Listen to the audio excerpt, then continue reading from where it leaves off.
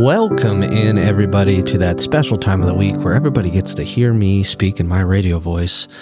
It's Sad Times. I'm your host, Kevin. I have headphones on even though the guest is in studio because I'm official.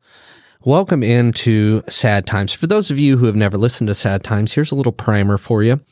Sad Times, each week we have a guest on who is generous and kind enough to come on and tell their story about times that they were upset, abused, sad, angry, any number of things that I think one way or another we as people have gone through, but we don't really talk about. We allow that person to tell their story, and then we kind of get out of the way. We don't try to diagnose it. We do not judge it, and we don't try to solve it. It's just about letting somebody tell their story so that people at home who hear these stories maybe feel a little less alone. We believe at Sad Times that if people are able to tell these stories and other people are able to hear them, we'll all feel a little less alone, maybe a bit more empathetic. And as you know, we do have two sponsors this week. Now, I'd like to thank Brent for, as always, for going out and getting these sponsors. Brent, thank you. Our first sponsor is Chicago Weather. Okay, let's see here. So I got some ad copy.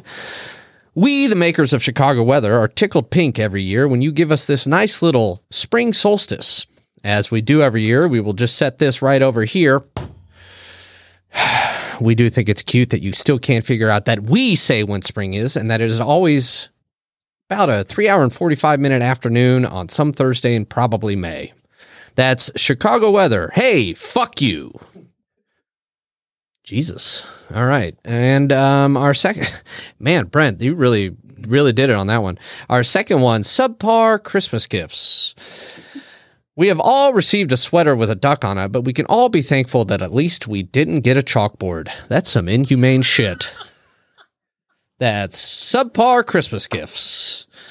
I don't even know how you found that one, Brent. That, man, you are just working overtime as the director and vice director of marketing. Yeah. All right, enough of that shit. Okay, so here we are. We're on Sad Times. Let's get to the guest. Our guest is a wonderful woman named Bobette. Bobette, how are you doing? Good, thank you. How are you? Oh, I'm doing all right. I'm a little... the Chicago weather was a bit aggressive, I thought. So very much yeah. So. But I mean, I can't blame them. So let's talk a little bit about how I know you. Your son is a past guest for anybody available in the archives, as they say on the wrestling podcast I listen to, by the name of John. And I know a number of months ago you had expressed interest in being on here. And I said, okay, well, let's hear your story. And we kind of talked through some of your story. And I know that you have a lot that you want to share today. So let's get right into it, okay? Okay. All right, great. So where were you born? Managua, Nicaragua. Well, that's a first for the show. Congratulations. Okay. And when did you move to the U.S.? 3 years after I was born. All right. So tell us, did you grow up with your mom and your dad in Nicaragua? Why were you in Nicaragua? Well, supposedly my father at the time was in Vietnam. Okay. And he came back from Vietnam, and my mother had an affair, and she was pregnant. Oh. So he was transferred to an Air Force base in Nicaragua. Okay. So he took all of us, my sister and my older brother, and we went to Nicaragua. And the math doesn't work out that he was the father? No, he's not. He wasn't the father. He wasn't the father. Yeah. Okay. He was not the father.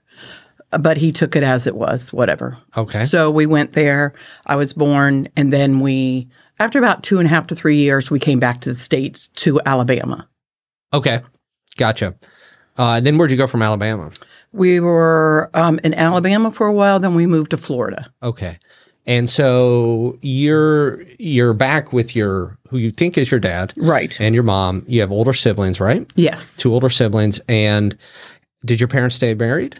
No. My little brother, when we were in Alabama, was born there. Okay. Then we moved to Florida. Then it was the kids and my dad and my mom, supposedly. Okay. Yeah. And they were married for a while, and then he got out of the service, and then they got divorced. They got divorced? Yes, okay. They got divorced. And at this point, you still think he is your Oh, yeah, I've always thought father. that. Always. Okay. Almost my whole life, that was what it was. Based on that, do you know who your father is? I have no idea. You don't know who your father is? I have no idea. Wow. Biologically? Yes. Okay. Mm-hmm. And so that divorce happened. Now, I think you had said to me, you used the words, after that divorce, all hell broke loose. Yes, very much so. What was the impetus for that breaking loose? Like, what was your mom just that upset about being divorced? No, she, it kind of was like they were very abusive to each other. Oh. And he kind of came back from Vietnam kind of not there. Because there was a lot of drugs and stuff involved. Mm-hmm. He was one of the people that flew the helicopters going down and getting people that were injured and in shape in Vietnam. So he saw all that kind of stuff. And he came back to the States pretty screwed up on drugs and everything. So it was pretty tough for him. Okay. And then once they got divorced, I assume that you all went with your mother? Yes. Okay. Yes. The 4 kids went with my mom. Mm-hmm. We stayed with her. He kind of dropped off the face of the earth. We didn't see him very much. Every once in a while we would. So at this time she was, I think she got married a second time. Mm-hmm. And we were, I don't remember him at all, really, that man. Okay. She was married 4 times, so I don't remember him very much. Okay. So we were just kind of in Florida doing what, going from place to place, getting in and out of schools. But we were little at that time, my older brother and sister. So about when I was 2 or 3, she put me in a children's home. Wait, she put you in a children's home. And the rest of your siblings or just you? No, just me. Why? I have no idea. You don't know? No, I still don't. I don't know. I know now since Don wasn't my father. Mm-hmm. It all comes out now. Yeah. But she put me in a home for about 2.5 years. And then all of a sudden she got me back out. I don't know why. We don't know. But I remember it perfectly. And every once in a while, Dean would show up there. And who's Dean? My little brother. That's your little brother. And he would come like for the weekends or something. It was very bizarre to me. So like I think I was 5 at the time. And I remember the place wasn't like a children's home that you would think it was. It was like there's probably about 10 kids there, but it was like a family's house. Was it a foster family? I don't think so, but I'm not sure. I just remember Dean coming, and he had a really rough time, and me being 5 and. This is a crazy story, but just remembering it being 5 and my little brother going to the bathroom all over the place and cleaning him up so he wouldn't get in trouble. So I had to find things, and then I hid all the diaper and all that crap behind a dresser because I didn't know what to do with it at the time. But you knew how to change a diaper at 5? Oh, yeah. Yeah. Really? Yeah, we were home by ourselves all the time. When my mom was working. She worked all the time. My older sister and brother didn't really care, but they were young too. They were 12 and 14, I think, at the time, maybe a little bit younger. So we kind of just lived on our own while she was working all the time. Okay. So you said that her first husband, who you thought was your father, mm-hmm. that they were abusive to each other. Was your mom abusive to the kids? To me, very much so. Just to you? Yes, very much Not to the other 3? Mm-hmm. Do you know why that is? No, we never, ever, from as little that I can remember, did we ever get along. Never. I was always the one that she pushed aside. It wasn't that important to her. She was very, very close to her sons. Mm-hmm. And my sister, as I came back, and then we were in this apartment with some of her friends. And she said, we have to get out of here. Well, she had married her 3rd husband by then. Okay. And so she took a map mm-hmm. and she closed her eyes mm-hmm. and just pointed down, and it went to Ohio. Man, talk about your all-time bad luck. That's crazy. I love Ohio. But anyway. That's how you ended up moving to Ohio. Moving to Ohio saved our lives. But we moved to Ohio, and she married this. His last name was Carl. That's the only reason why I remember it. So did she meet him in Ohio? No, she met him in Florida. Gotcha. We picked up and left. All of a sudden, it was like overnight. Mm-hmm. She said, we got to leave. We left mm-hmm. everything. We drove to Ohio in a car that only had 2 front seats, and the back of the car was all metal. So they had taken the back seats out. So us kids Well, my older sister stayed with Dawn. She didn't come with us. Okay. They had been fighting a lot. She was like, Michelle was tired of babysitting the kids all the time. And my mom put a lot of responsibility on my older sister at that time. My brothers and my brother, oldest one, was very, very abusive with me and Dean, hitting and being hateful and causing trouble. Even as little kids, we went through hell with him too. Did your mom ever try to intercede with never. that? No. Well, with Dean. With Dean, but she not would with you. Not with me, never. She was when she hit you and when she beat you or whatever, it was with belt buckles. If you got underneath the bed, she would swing the belt buckle underneath and hit you wherever she wanted to. She was very, very, and I would protect Dean a lot. Dean would get in trouble, right before we left Florida to go to Ohio. Dean hung out with, and Dean being 3. And you were how old at this? So what's your age difference between you and Dean? 3 years. 3 years, okay. 3.5 years, pretty much. And we were it was just me and Dean all the time because everybody else was doing what they needed to do. And I remember one time, Dean and there was a big festival going on. And my mom had always been a waitress or a bar back or bartender or whatever. And she had this big pig that she put money in. Oh. Okay. So there's this big fair coming up.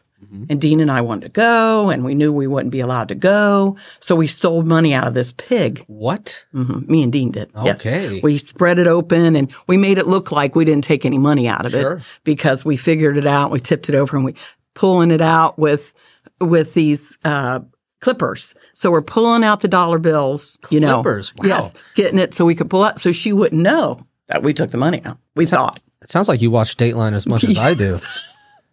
So Dean and I went to this carnival. I mean, we probably took $100 and back. Hot shit. Probably in 68. That's 60. a lot of money. Especially if it's a fucking lot of money. Yeah. Okay. Yeah. But us kids, we're like, fuck, we're going to eat. But me and him, I think he was 5, I was 7. So we're walking down acting like we were money bags. Okay? Oh, sure. Just doing what we're doing. And she found out. Okay. And what was her reaction? Not good. Not good. We were in bad shape.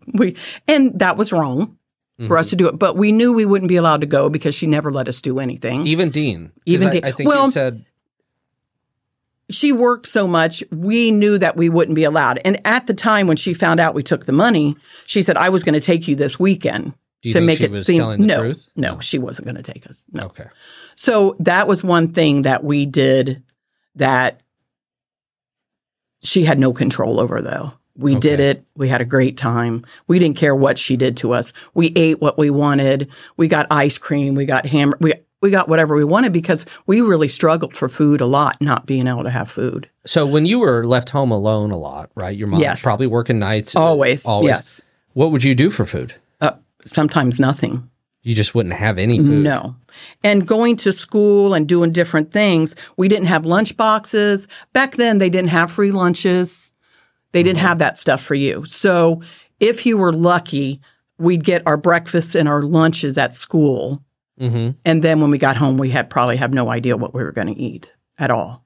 Now, and back then, they wouldn't let you not have dinner. Lunch and breakfast at school. They would provide even if it was a peanut butter and jelly sandwich, even if it was a Pop-Tart, even if it was whatever. And I just remember once I was just so embarrassed, but I took a cracker box back in the day. The cracker box used to open up, saltines. Oh, yeah. And I made that my lunch box. Oh, really? And I got picked on so fucking bad for it. That's one thing, being bullied and not having clean clothes and not having things. What would kids say to you?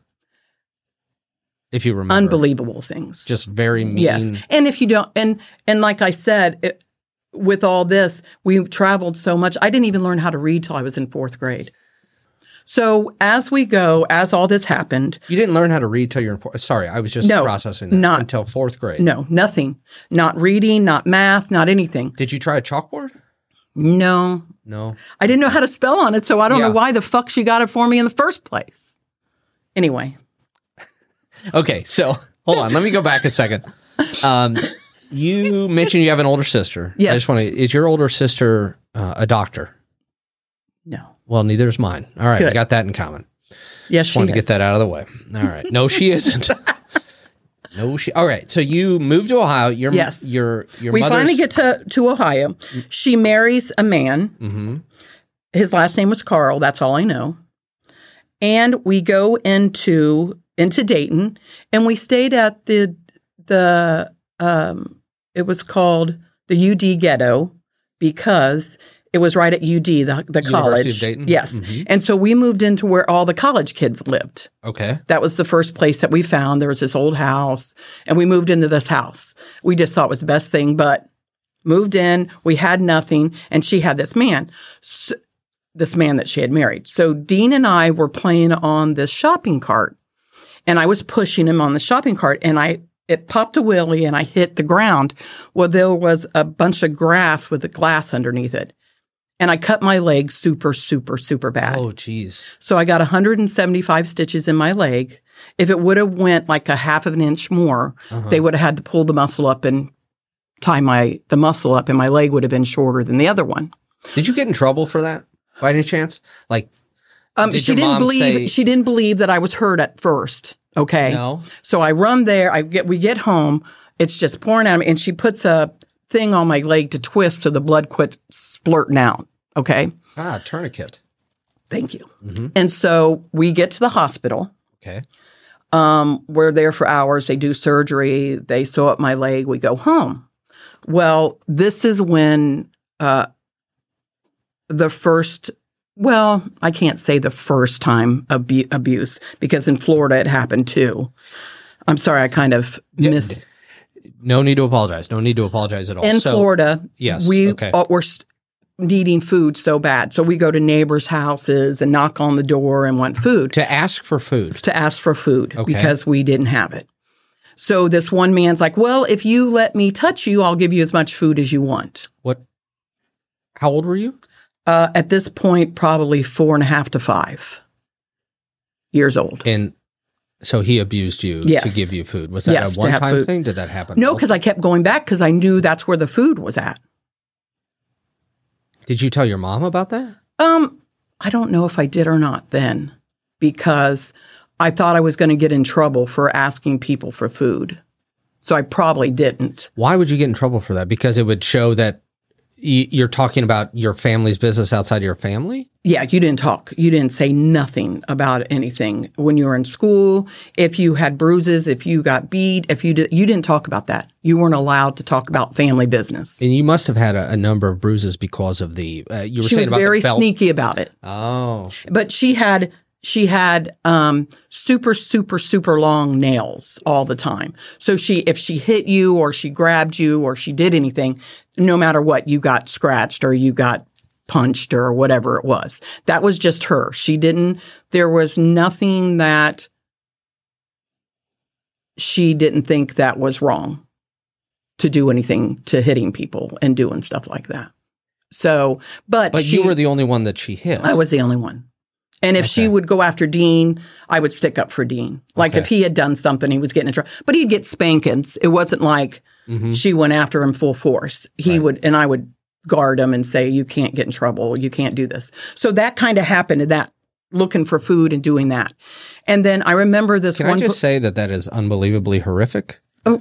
And the fact that it's compounded, right? You're 4 or 5, you're having to go to someone's house to ask for food, and then somebody is that monstrous and awful. But Kevin, if that's the way you think of your life, that's how it is. You don't think that's wrong. You don't think it's wrong since in your whole life, even as a child and all kinds of stuff, you get in such big trouble and get hit and that you think that's life. That's the way it's supposed to be. Everybody lives that way. Were you without hope? I don't know. I've never been like that, I don't think. I always thought there was a light at the end of the tunnel, even as a child. Wow. I don't know why I did. I just always felt that way. Maybe it's the survival instinct.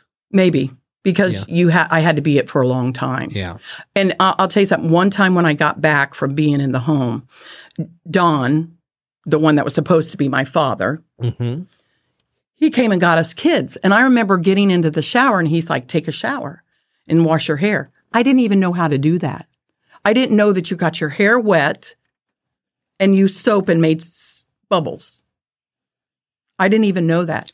We never had soap. You didn't have soap of any kind. We would take baths and stuff, but we didn't know that you use soap and you do all that. I didn't know. I still remember that like it was yesterday. Getting in the shower and going, what do you want me to do? What? Okay, this is not meant to be a smart-ass question. Yeah, go ahead. So, I mean, obviously there are expenses like rent, et cetera. Yes. Was your mom just not making any money at all, and so she couldn't pay for these essentials, or was it a choice on her part to not pay for it, or a combination of? I'm just curious. I don't really know. Soap. I know the rent was. I guess the rent was paid. I don't know. We didn't stay places very long. I don't really, and we were always in apartments or trailers. I'm not sure.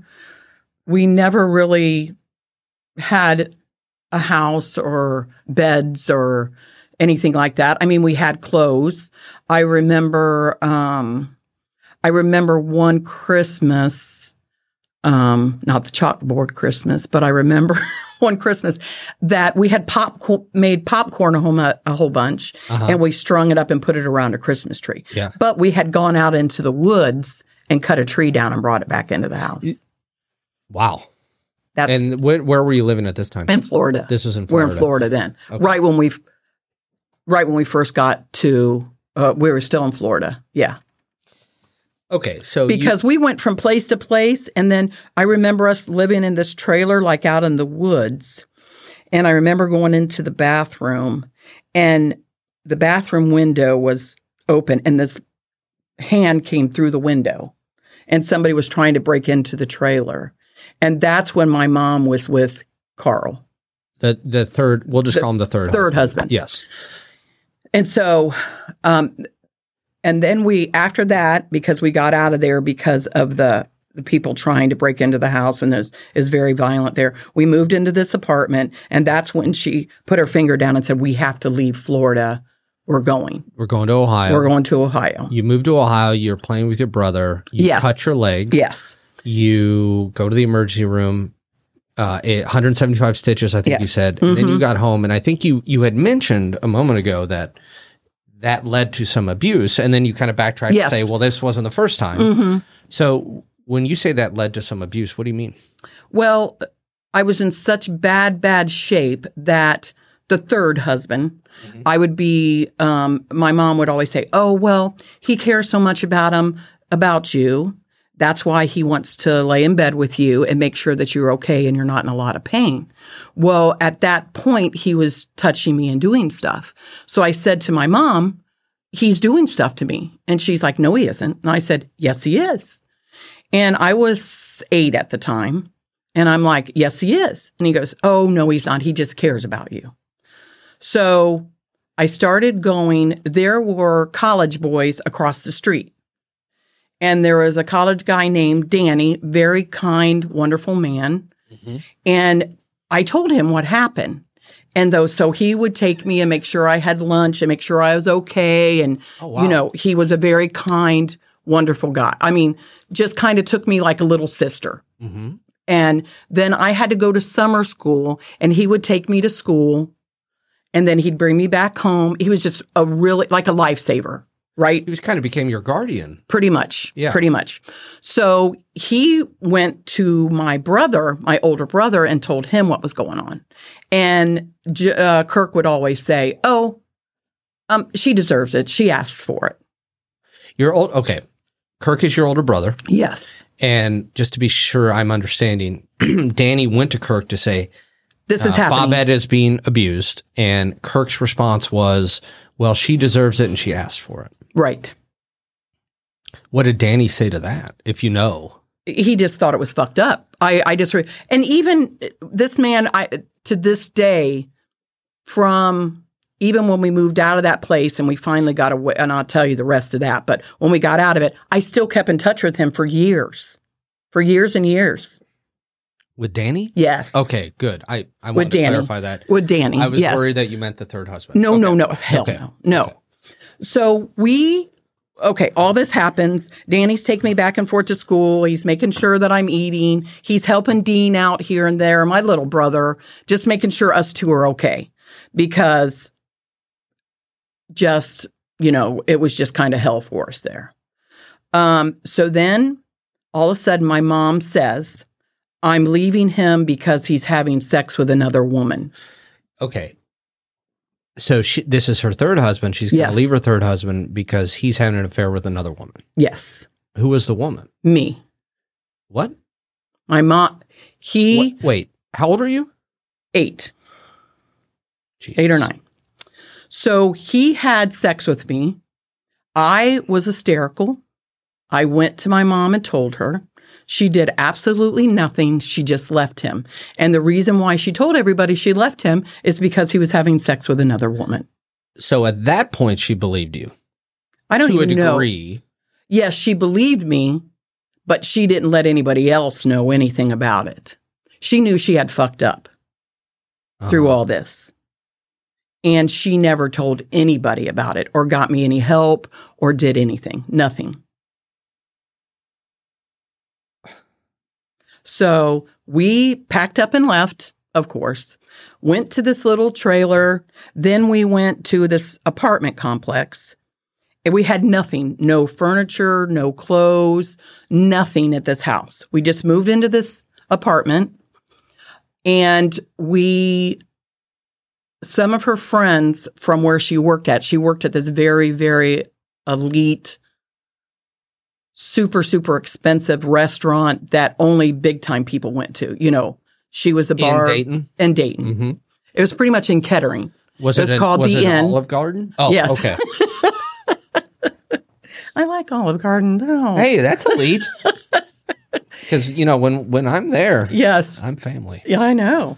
Okay, so she worked at a place called the Inn. The Inn, and she was a bar back or a bartender, and she did all her stuff there, but made good money there. But her friends had come to the house, to our apartment, and dropped her off and saw that we had nothing. Which leads to my question a few minutes ago, I don't understand where the money's going. She did a lot of drugs and a lot of stuff, and it was pretty much about her, I mean, she would get groceries once a week if we were lucky and stuff like that. So Did she ever go hungry? I don't know. Probably not, because she worked at a restaurant. Yeah, that's true. Yeah. And every once in a while, we were able to come into the restaurant and eat before opening if we were, kind of lucky. But anyway, so she did this, and her friends came and saw the apartment. And all of a sudden that weekend, we got all kinds of furniture. They did all kinds of food. We got clothes. We got all kinds of stuff. I'd like to point out Danny and then her coworkers. I just think it's an amazing the everyday acts of kindness that go on in the world, and the horrors that you went through. I'm not downplaying that. No. I'm just saying that it's wonderful to hear about the kind things. Oh, yes. Well. And people did. They were like, why didn't you tell anybody? Why aren't you doing this? Why aren't you doing that? Your kids deserve more. And at this point, it was my older brother, me, and my little brother. My older sister didn't come with us to Ohio. Right. So we kind of, so then she started seeing this man. Okay, let me just make sure. Yes. So I'm trying to keep up. She has left her third husband. By the way, that's not like me saying anybody can get divorced and all that stuff. I almost forgot something. Okay. All right, put your hand down. It's okay. It's okay. Just write on the chalkboard over there. Okay. Is there I'm just kidding. Guess what? You're getting a chalkboard, baby. Yeah. So your mom's third husband who abused you. Yes. You as a family left. Mm-hmm. You were basically, it sounds like to me, correct me if I'm wrong, blamed. Very much so, yes. It was my fault. All the time. Okay, so she starts dating another guy. Tell me about him. I want to say something before this. She dated this man for a little bit that was a millionaire. And his name was Bryce. But he was in his 70s, okay? And she was probably in her late 20s, early 30s, because she had her kids very young. he was an amazing, amazing man. A good guy, easygoing, loved the kids. She said she never could marry him because he was too old. Too old? Mm-hmm. Yeah. So he was great with us.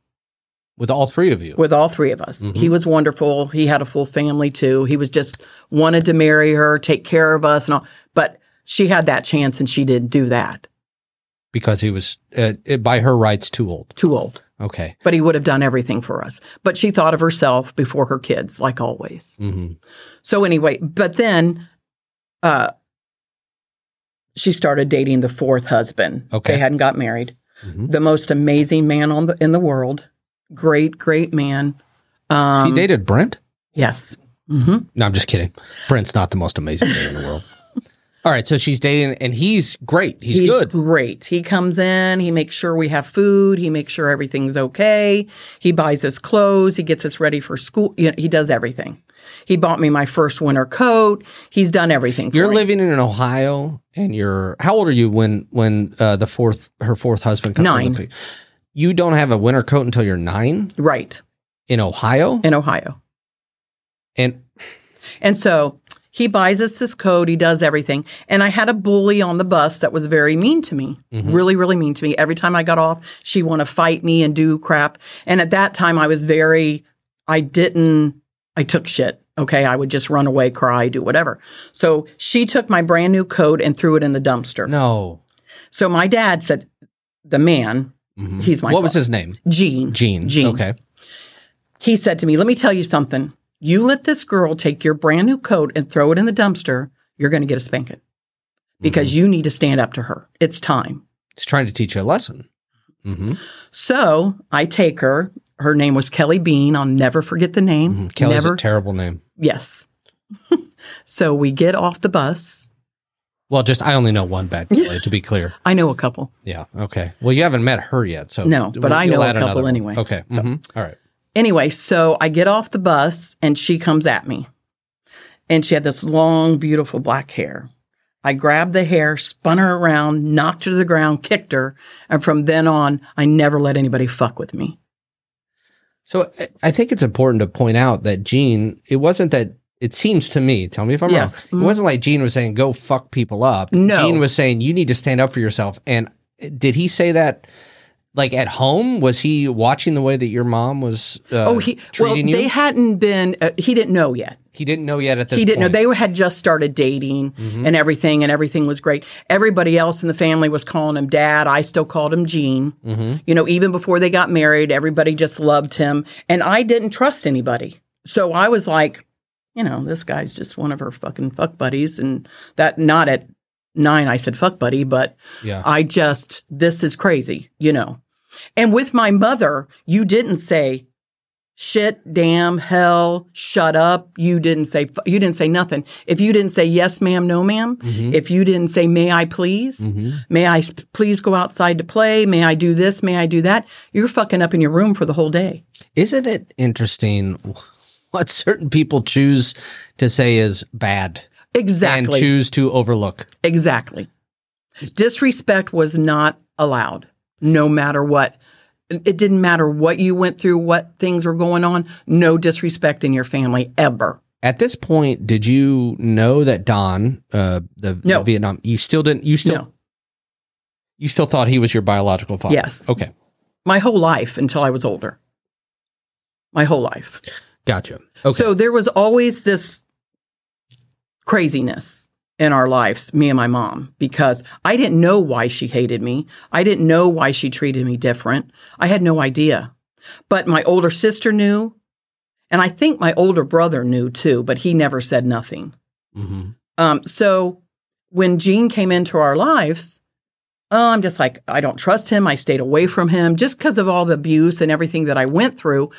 And I didn't want my mom to think he liked me, because if he liked me, she would hurt me because another man that she was with liked me. So you were even afraid to have normal, like but I didn't know what was normal. I didn't know what was normal. That's fair. That's a fair point. See, but go ahead. I'm sorry. Go ahead. I didn't know what was normal, Kevin. I had no idea. I didn't know that there was mom and dads that stayed married, and that was the life of it. Mm-hmm. You have one father, one mother back then. Mm-hmm. You live in a house. You go to school, eat lunch, dinner. You do everything with your family. You have grandma and grandpas. You have cousins. I never even knew any grandparents my whole life. You didn't know your mother's parents? No, my mom was the only child. Her mother, and she was raised by her grandparents, and all those died before they were 50. Wow. So I had no idea, and she had no brothers and sisters. So I didn't even know anything about Don's family either, because we traveled so much and he was in Vietnam and then we were gone. So I didn't know anything that there's cousins and aunts and uncles and grandma and grandpas. I didn't know that. You didn't even know those concepts? No, not even concept. Didn't even know anything about it. Wow. We didn't even know that.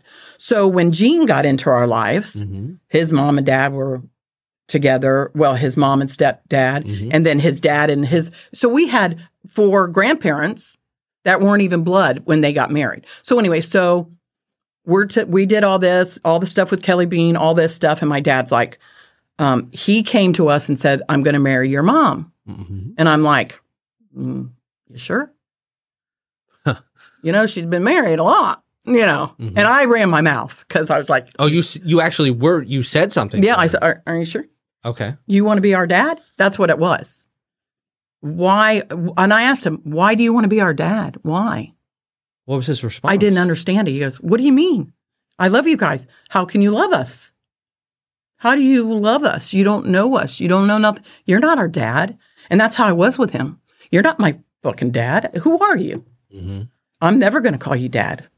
Never. That's what I told him. Well, it's kind of like you said a moment ago, like, I didn't know what normal was. So it's like you didn't know that, hey, here's somebody who's quote unquote normally trying to love you and provide for you.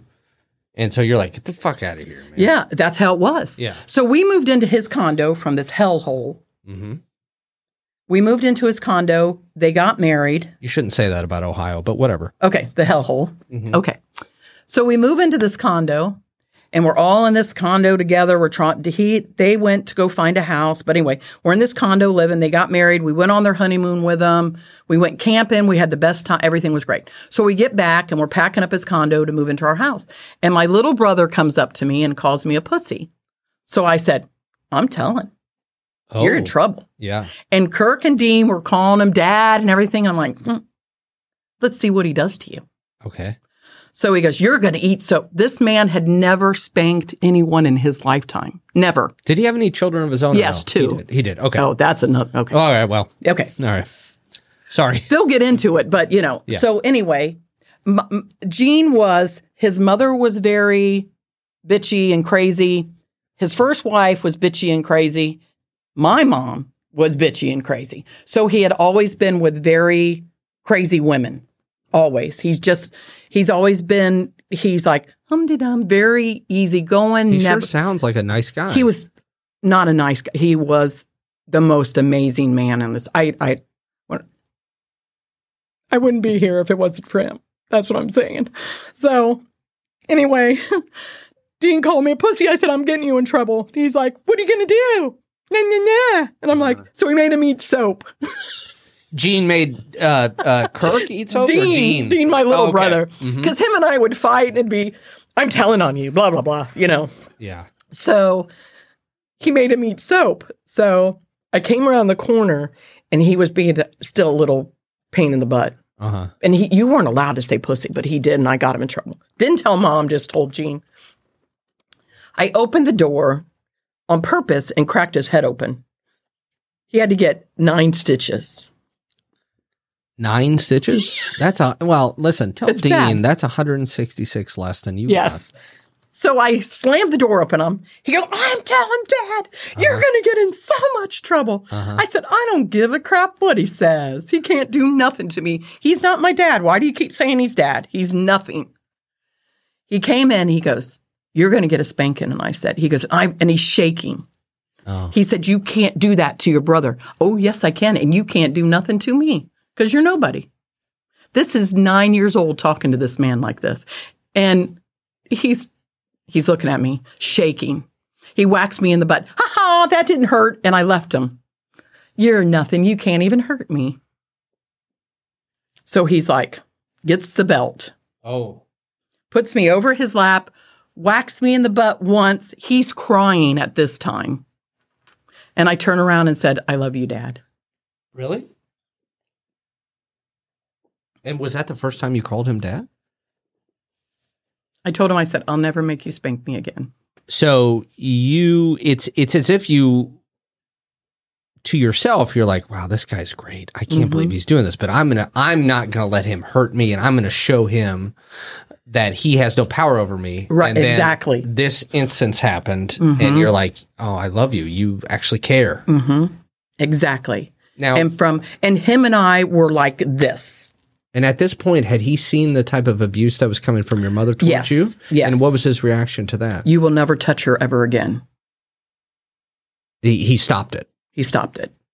At times when he wasn't working and things happened. If you mouthed off to if you did not do what she wanted you to do, say, okay, you didn't feel like doing dishes, you went to bed instead, she'd jerk you out of bed and make you do them. You know what I mean? That's kind of how it was. But he bought a house in a very, very rich area, very, very good schooling. I had my own bedroom for the first time, my own bed for the first time in my life at 10 years old. And this is around the time that you learned how to read, yes? When I went to Kettering schools. Okay. When I got into these schools. Can I ask you, and this is in no way a shameful question, No. How did you get through school without being able to read? Meaning, bullshitting. Just bullshitting? Yeah. Bullshitting. Did you feel shame about that? Always. Always. All the way. I hid it all the way through high school. I had a tutor. No one knew it. I could play musical instruments because I did it by hearing. You could do it by ear? Oh, yeah. I play 5 different instruments. So that's one of the places that your son gets his musical talent then, because he's a very, very talented And man. I ran track and I did stuff and I never drank. I never got in trouble. Never. Now, why didn't you drink? No, that's not a the reason judgment why question. is because my mom was a very much alcoholic. My mom drank from morning to night. She'd have her coffee in the morning. By 11 o'clock, she had her wine cooler in her glass at all times. Was it a fuzzy navel? They were all different kinds. They were pretty tasty. We were allowed to have them whenever we wanted. At what age? Anytime. Really? Yeah. Man, my mom, not the same as your mom. Yeah. When we were kids, my mother gave up so much for us. And she rarely ever went out. Okay. And about once a year, her and her friend would each have about 2 fuzzy navels apiece. And, my dad never drank. And my mom, she drank 2 fuzzy navels a year. Right. And so I was like, that must be what it's like to be drunk. And then I was like, I better try that out myself 6,000 times. So, yeah. Okay. So I never did anything to make my mom not be proud of me. My brothers drank and smoked and did all kinds of, but when we moved to Kettering, everything kind of changed a little bit, a lot of it. We had clean clothes to go to school. We had stuff we could do, but people were very hateful then because in elementary school and stuff, you can't hide that you can't read when you got into a school like this. So going to a tutor and doing stuff, people knew. Did Gene hire the tutor? No, at schools. They had him at the school. Did it? Okay. The school had it. So it was very, very hard to get friends doing things. I was very backwards when it came to stuff. I didn't let anybody bully my brothers or anything. I was very Kirk as well? Both your older and younger brother? Yes, both. Now, did your brother stand up for you? Dean did. And Dean is your younger brother? Yes. Okay. Dean and I were like this. Nobody fucked with you guys? No. But when someone beat up my older brother, I'd take my lunchbox, hit him over the head, do whatever it took to do because nobody messed with family. You just didn't do it. So we move into this wonderful house. We have vehicles we can drive. We're going back and forth to school. We have food my mom's cooking, acting like a mom now, doing stuff, but still we never got along still. My dad would be like, Gene. We'd go into the store, he'd buy me all stuff because like at Christmas and birthdays, when you went into like Elder Bierman's or Reich's, that was big stores where we were at, the first department was women's and kids, adults, girls. And he'd always buy me all kinds of, and she'd get super pissed about it. Why are you buying her this? Why are you doing this? Why are you doing that? And that always scared me because... You thought she was going to leave. Yes, because he liked me. As his daughter, not as sexually. So she had no reason to leave him when it came to me and his relationship because it was a real relationship. But you couldn't have understood the difference. I didn't. That's what was so hard about it. I didn't even want him to give me a hug or kiss goodnight or anything. If he'd say, come sit on my lap, I'm like, no, can't. What do you mean? I don't care if you sit up. You're allowed to sit on my, nope. Mm-mm. And see, he didn't know about all the sexual abuse. He didn't know any of that. And not until things changed a lot for me when I became in middle school, because I kind of grew up, got boobs. I was very athletic. I was in band in elementary school. What'd you play? I played clarinet, bass clarinet, saxophone, trombone, and tuba. You played tuba? I played the tuba. I played tuba, and I was section leader of 9 guys. Really? Yeah. So I just want to say this real fast. That had to have been a really awesome thing for your self-esteem. Oh, yeah. Yeah. And see, the band director was amazing, but the head band director graduated with my dad from UD. So they were really, really, really good friends.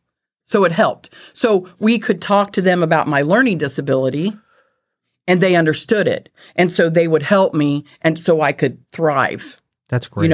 They would play the music for me, and then I'd play it right back to them, and they're like, damn. Even in marching band, we do, they'd be like, they'd want to challenge me, and my band director, he's like, wait a second. And then he would tell me, we're going to do this. Play it like this, and then he won't beat you. Wow. And so they backed me 110%. They were amazing because they knew how much I was busting out. Whatever he asked me, whatever instrument he asked me to play, I'd play for him. We're short these this year. Will you play it? We're short these this year. Will you play You're like it? a utility infielder. Yes, it was fun. It was great. And then, and like in middle school, everything changed a bunch. Boys liked me. I got boobs. I got looks a little bit. You know what I mean? You grew out of your kids' ages. I remember the lady up the street, her daughter was graduating and we were the same size in clothes. And my dad went to that garage sale and bought all her clothes for me. It was the first time that I had name brand clothes and everything. And Dad's like, let's go get it all, So I went to school and I had all these really super nice clothes and people are like, man, you've changed, you've changed. You're not the tomboy or whatever you were at the time. And I just grew up a little bit.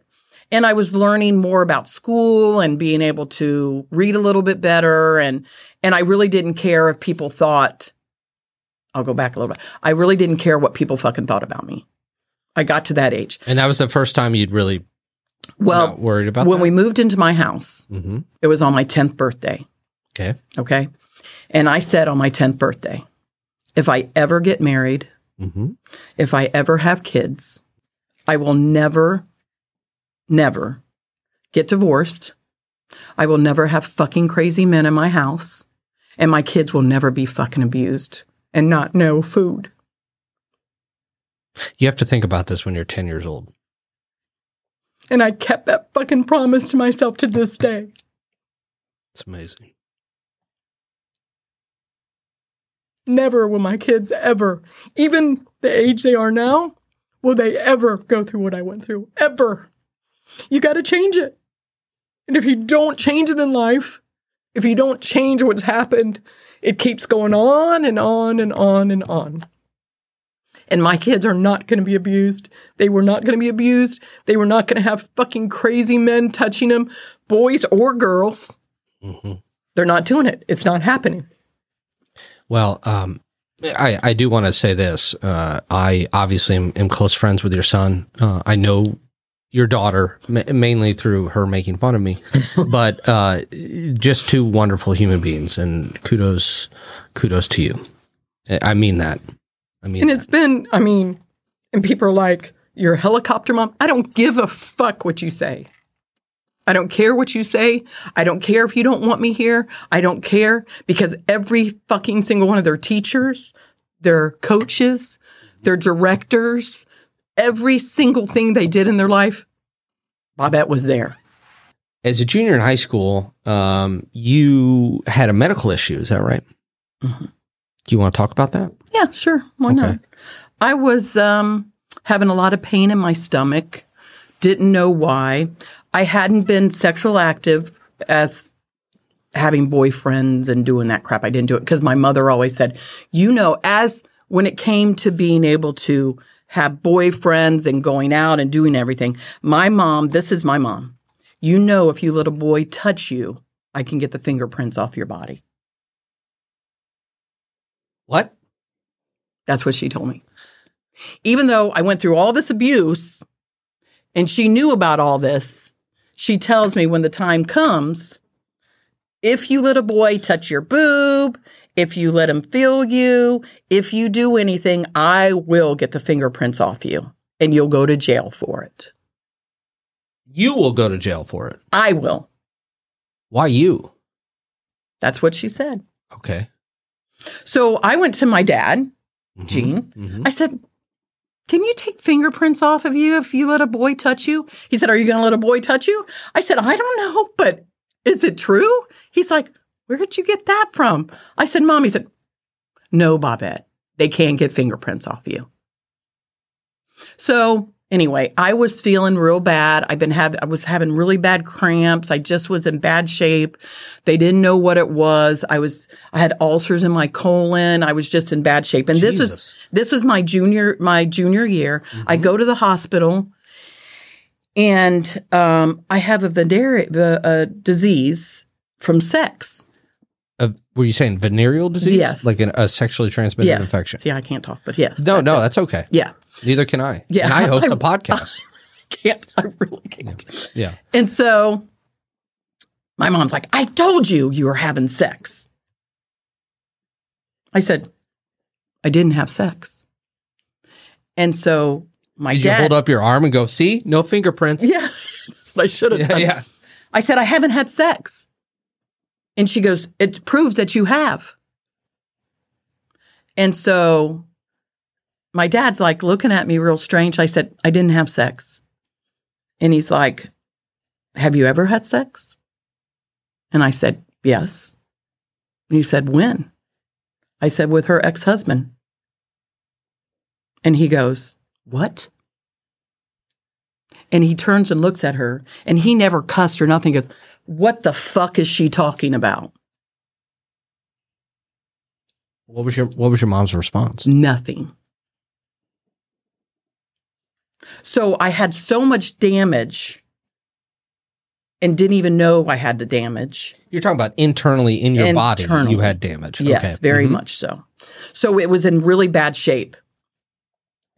So they fixed me and we did everything, but nothing was done.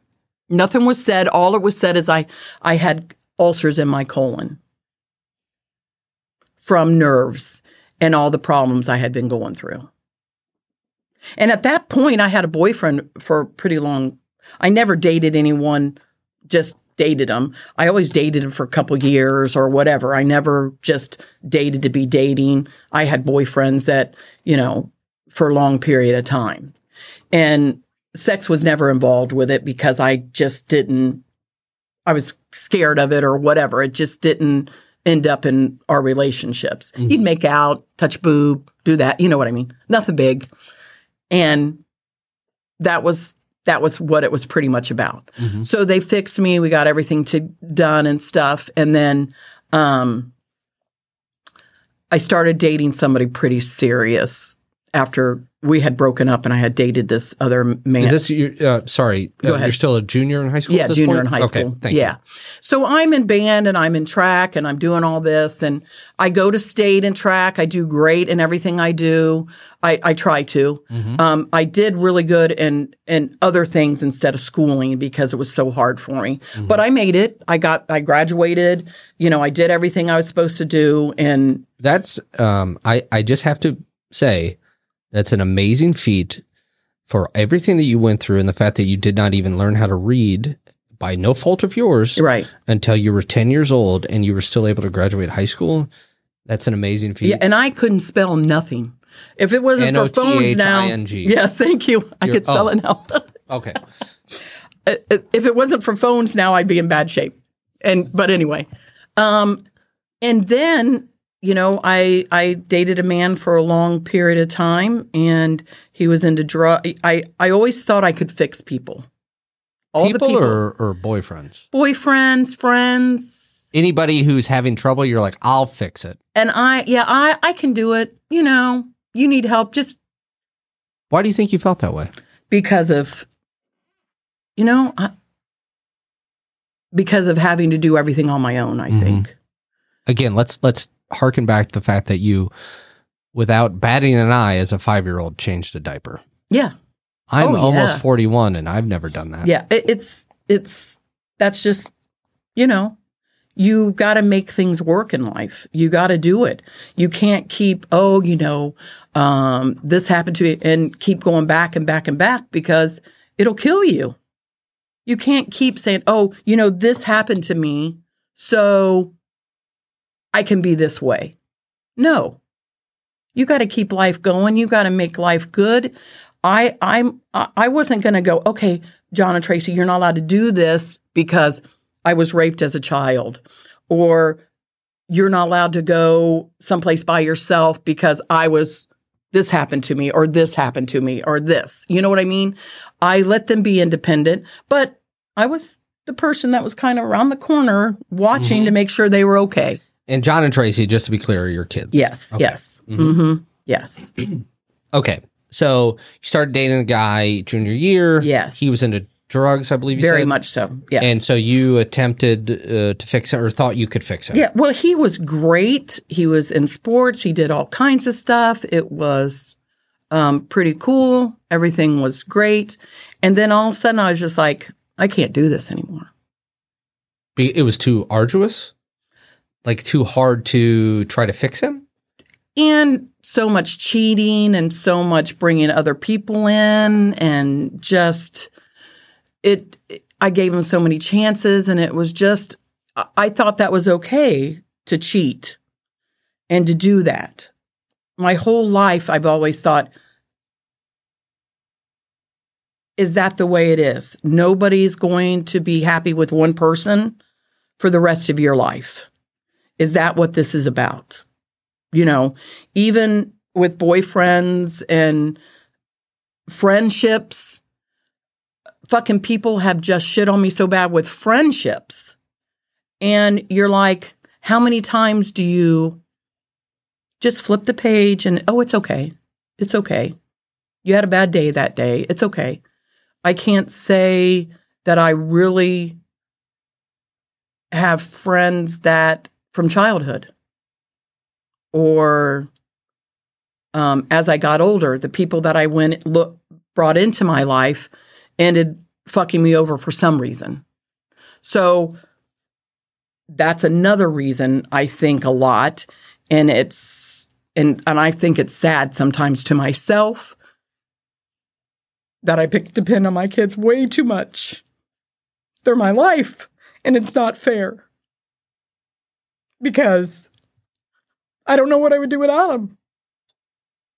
They're best friends. They're my kids. They're not kids anymore.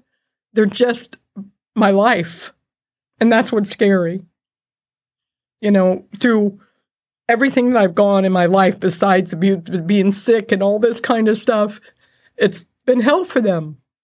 So they've gone through cry, and they would say, "No way, Mom, it's okay." But they have gone through so much with me being sick and the stuff that I've gone through. And it's just sad that they've had to do that in a different way. You know, that's the only thing that's harder. That's okay. You know, you want the best for them. And it just. I understand that you're saying that for sure, but it sounds like to me, and again, yes, we spoke a little bit before this, but we're just having a conversation here. It sounds like, at least from what you're telling me, you've never said, my needs are this. Right. It's been about somebody else's needs. Always. But then you've also done the very esteemed and wonderful motherly thing where you're like, okay, now my life is about my kids. And I think you're a prime example of somebody who has a parent who does not do that.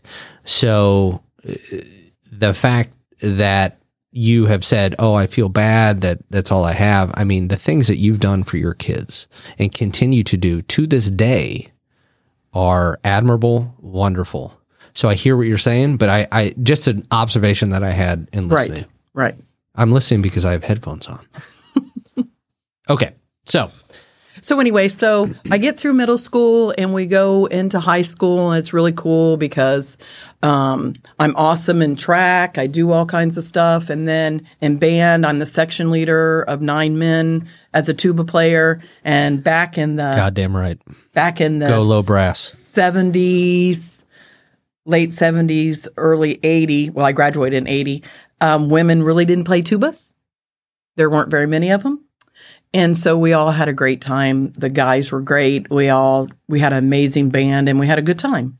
So I graduate, and I had been working since I was 16 at a restaurant. And then I dated a guy for a while. We got out of the relationship.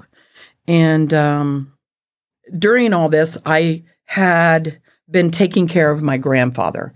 I left my mom and dad's house.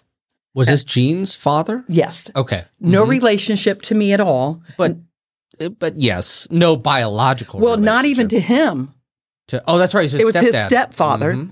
So his mother had died, and then his dad, stepfather, he loved me, and we got along amazing. And when I turned 16, out of all the grandkids, he handed me the keys to his car that just sat in his garage. That was a Volkswagen Bug. Oh. And he's like, it had like only 600 miles on it. And he's like, here you go. And I had never, in this thinking of this whole time, that why me? That's what I was like. Why, Gramps? Why are you giving this to me? He says, because you're the best of the best. He hated kids until I came in the picture. Hated them. He says, you're badass. He couldn't see hardly. We'd go for rides in the car, and I'm like, Gramps, well, you'll get this. Don't worry. I'm like, Gramps, we can't drive. You're going like this. We're going to die. Okay. He couldn't see. He was terrible. He had to look back and forth to be able to drive. We'd go bowling every Saturday, and he'd have to drive. Okay. So anyway. Could he see the bowling pins? No, he was. Okay. It was great, though. Yeah. He was probably about 5'5". How often did he bowl it into the bar instead of the bowling pins? No, into the he was an awesome bowler. He knew which way to go. Yes, he knew. Okay. He was so. And he's the one who taught me how to fish and do amazing man, but no blood to me at all. He was my dad's stepfather. And so when my dad's mother died, we took care of him. Okay. So my older brother would go there. So when I turned 17, because I didn't get along with my mom, I asked my dad, could I please go take care of Gramps? He's like, sure. So I went and lived with him. And then from my parents' house, I moved into my grandfather's house. From my grandfather's house, I moved into Steve's house. And Steve is the guy you were dating who proposed marriage to you? Yes. Gotcha. Okay. So it was just like beep, beep, beep. Never on my own. I mean, taking care of my grandfather was kind of on my own, but I didn't have to pay for stuff. I didn't have to do anything. I had a job since I was 16 and just making sure that So it was an experience of being a caregiver. That's kind of what I was, because that's what I got from my father, because that's what my father was. Gene was a caregiver. He came into our life. He was our caregiver. So that's what I learned from that man, that you take care of people. That's the way it is. Mm-hmm. No matter what happens in your life, you take care of people. So with my mom, Steve and I dated 2 weeks. He asked me to marry him. 5 months later, we were married. Are you 21 by this point? Yes, I turned 21. I turned 21 in September and got married in October. Well, hey, kept your promise. But before I married Steve, I changed my last name to my dad's name. And what? We adopted him. My brother and I adopted him. So we went to the courts because my brother was 18 and I was 21. Mm-hmm. We were allowed to do it for free. And it was too expensive for him to adopt us. So that Christmas, before I got married, we gave him the present of saying, we took your last name. And when he walked me down the aisle, we had the same last name. That's the second best Christmas gift I've ever heard of. It's after a chalkboard. The chalkboard. Yeah. And we surprised him with that. And all joking aside, that's And amazing. He cried like a baby. Yeah. So I wanted to make sure that I had the same last name, us walking down the aisle together. Did he walk you down the aisle? Yes, he did. That's wonderful. Yep. He never was negative about anything. If this is what you want, I'm here for you. If it doesn't work out, I'm here for you too. So it was pretty cool. So you're 21, you just turned 21, you're getting married. Mm-hmm. Was your mom at the wedding? Oh yeah. She was all for this. She was all for you getting married. Yeah, because she could plan. She said, "Oh, I can't wait to plan." I said, "Here, do whichever you want to do," because I was not going to work with her to do anything. Sure. And Dad said he would pay for it. So. And you had said that growing up, there was no curse words, none of that. Never. Right? Never. Which, by the way, you've been cursing on this podcast a lot, and I never curse. Fuck is my favorite word, and I'm going to say it forever. I thought after I went through everything I went through a couple months ago that I was going to try not to say fuck anymore, but fuck it, I am. It's just a fucking word, right? It's the best word. Yeah, it's a pretty goddamn good word. It is a good word. And I'm grown and I'm allowed to say it. That's right. Okay. So what happened? Did you curse around your mother on your wedding day or near your wedding? Day before my wedding, the day before my wedding, I dropped this thing on my foot and I go, shit. And she came and backhanded me. My mother had a big old carat diamond ring on her finger and she backhanded me with it and scratched my face completely across it. The day before your wedding? Day before the wedding. I grabbed a hold of her.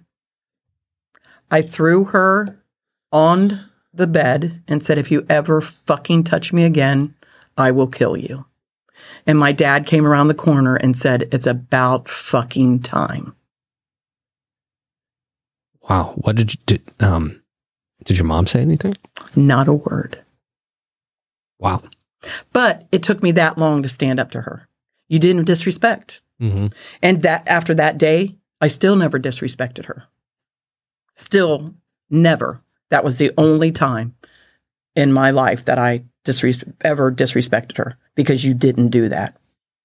You didn't talk about finances. You didn't talk about if people were divorced. You didn't talk about if you got beat. You didn't talk about sexual abuse. You didn't talk about nothing that was personal in your life out of the house.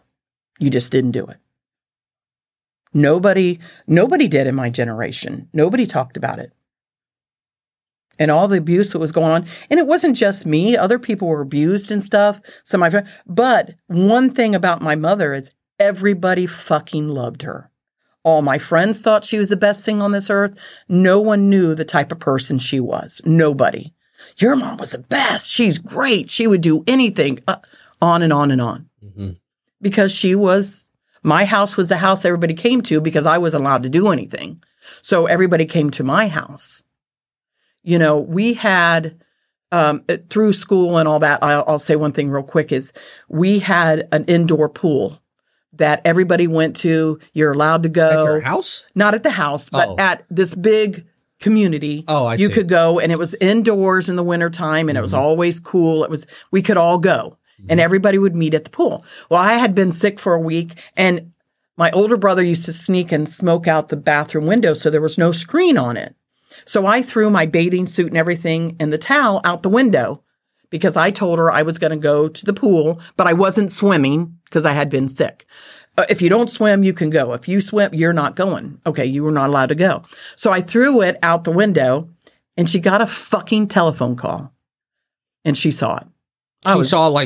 She saw the swimsuit flying through the air? The towel and the bathing suit on the ground. Uh-huh. And I see. I was busted. And that was another hell. You're not going to very abusive because my dad was at work. And as soon as my dad gets home, I tell on her. He goes, you're not grounded. Don't worry about it, But that's just how she was. And, you couldn't get anything. But my older brother, my brothers drank, smoked, and they could do whatever they wanted and never got in trouble. All I did was try to make her proud, and it never was.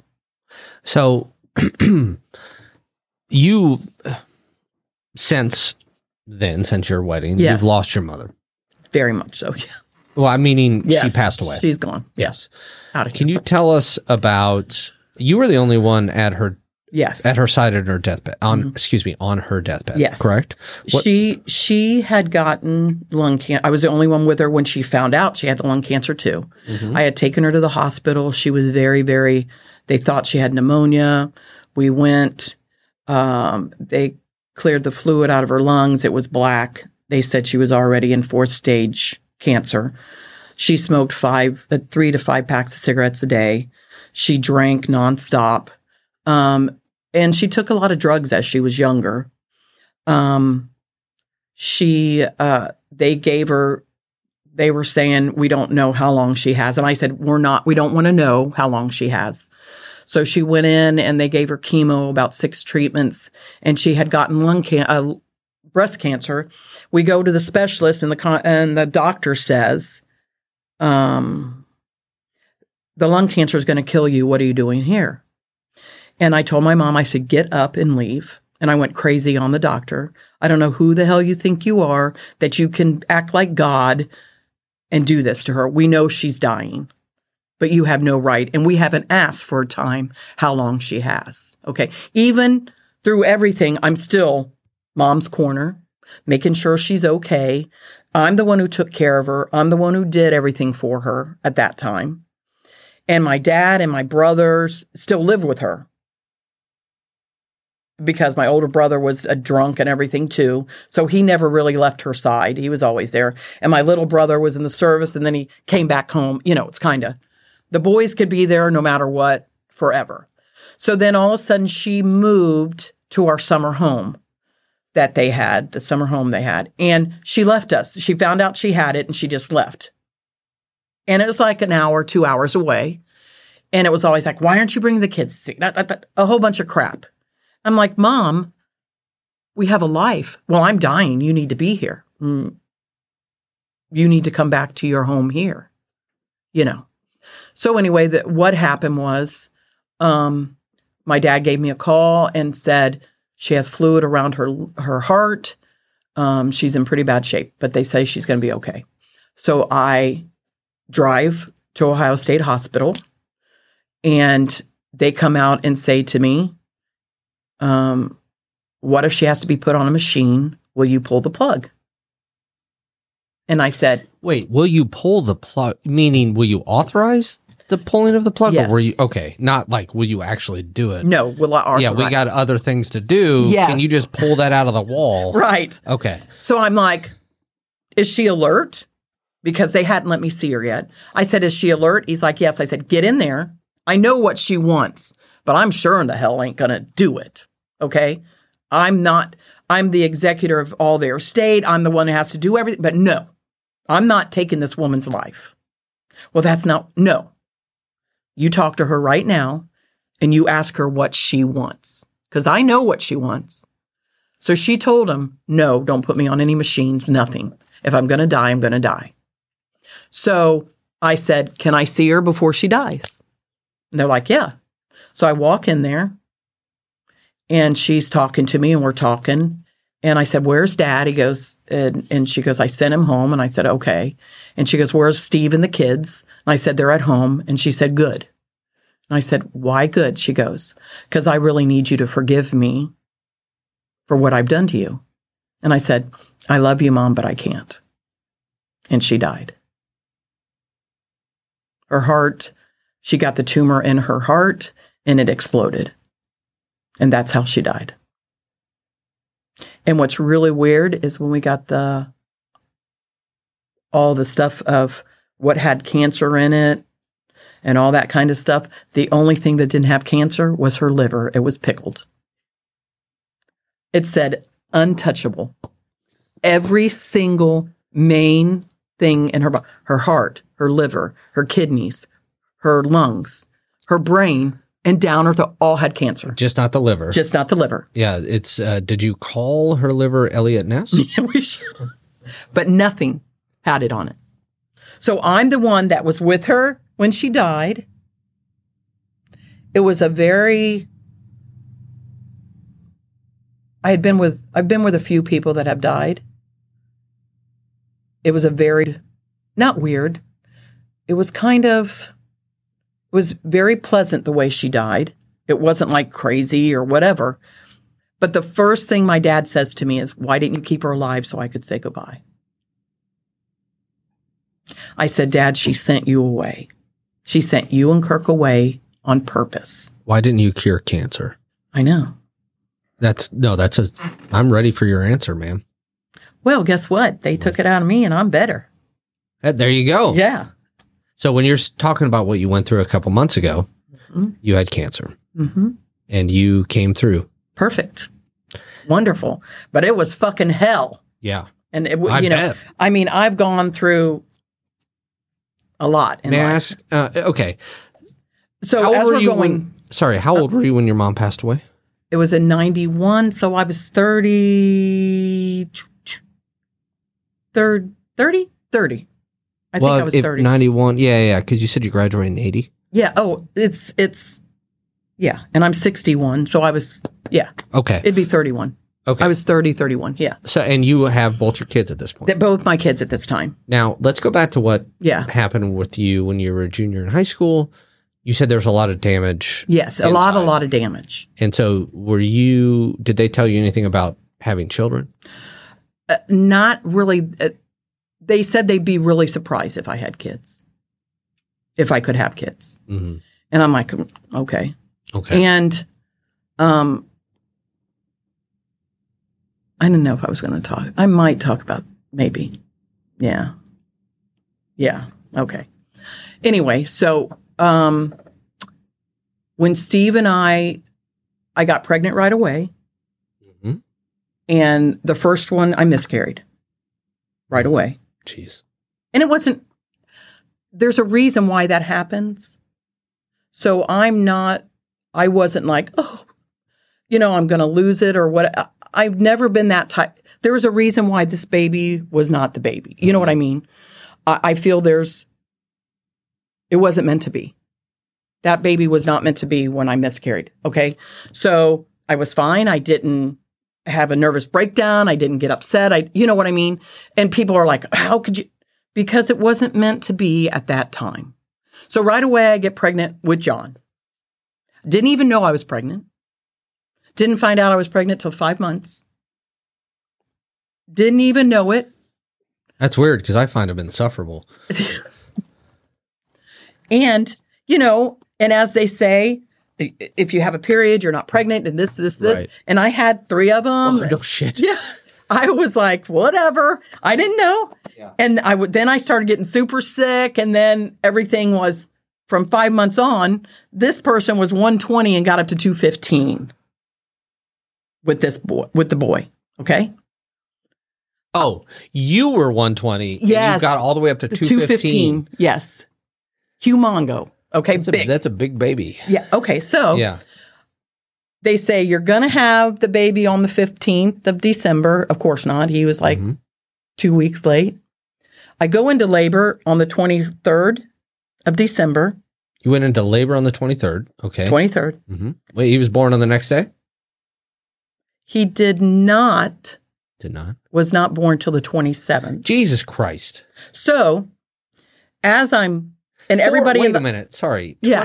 You go into labor on the 23rd. The baby is not born until the 27th. You were in labor from the 23rd to the 27th? Okay, so I go to the hospital. I'm having contractions in bad shape all day the 23rd. I'm like, I'm going to have to go to the hospital. Then it stopped. Then on the 24th, it started again. And I mean, I'm out to here. I'm not kidding. You're big. For those of you listening at home, she was very pregnant. Yes, very. Yeah. Very, very, very. Mm-hmm. And so I'm like, so Christmas Day, I'm in bad shape the whole day, Christmas Day. Was there a room at the inn? Huh? No. Okay.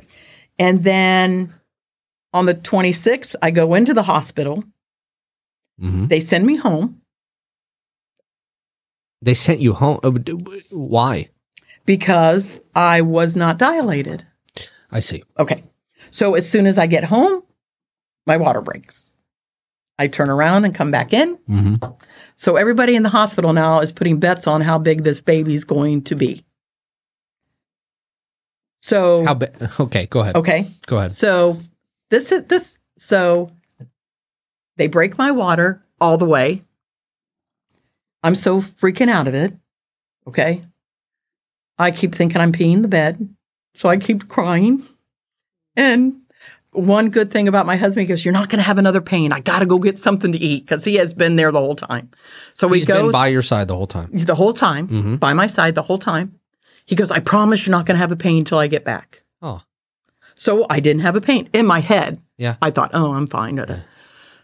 So my son, if you can't see well, maybe. So as I'm pushing, he's got his hands like this. So as I push, he pushes himself back. Okay, so he is basically being like, no, I don't know about this. He doesn't want to come out. Which I don't blame him, man. Yes. It's pretty good in there. He loved it. Yeah. But he would kick and I had bruises.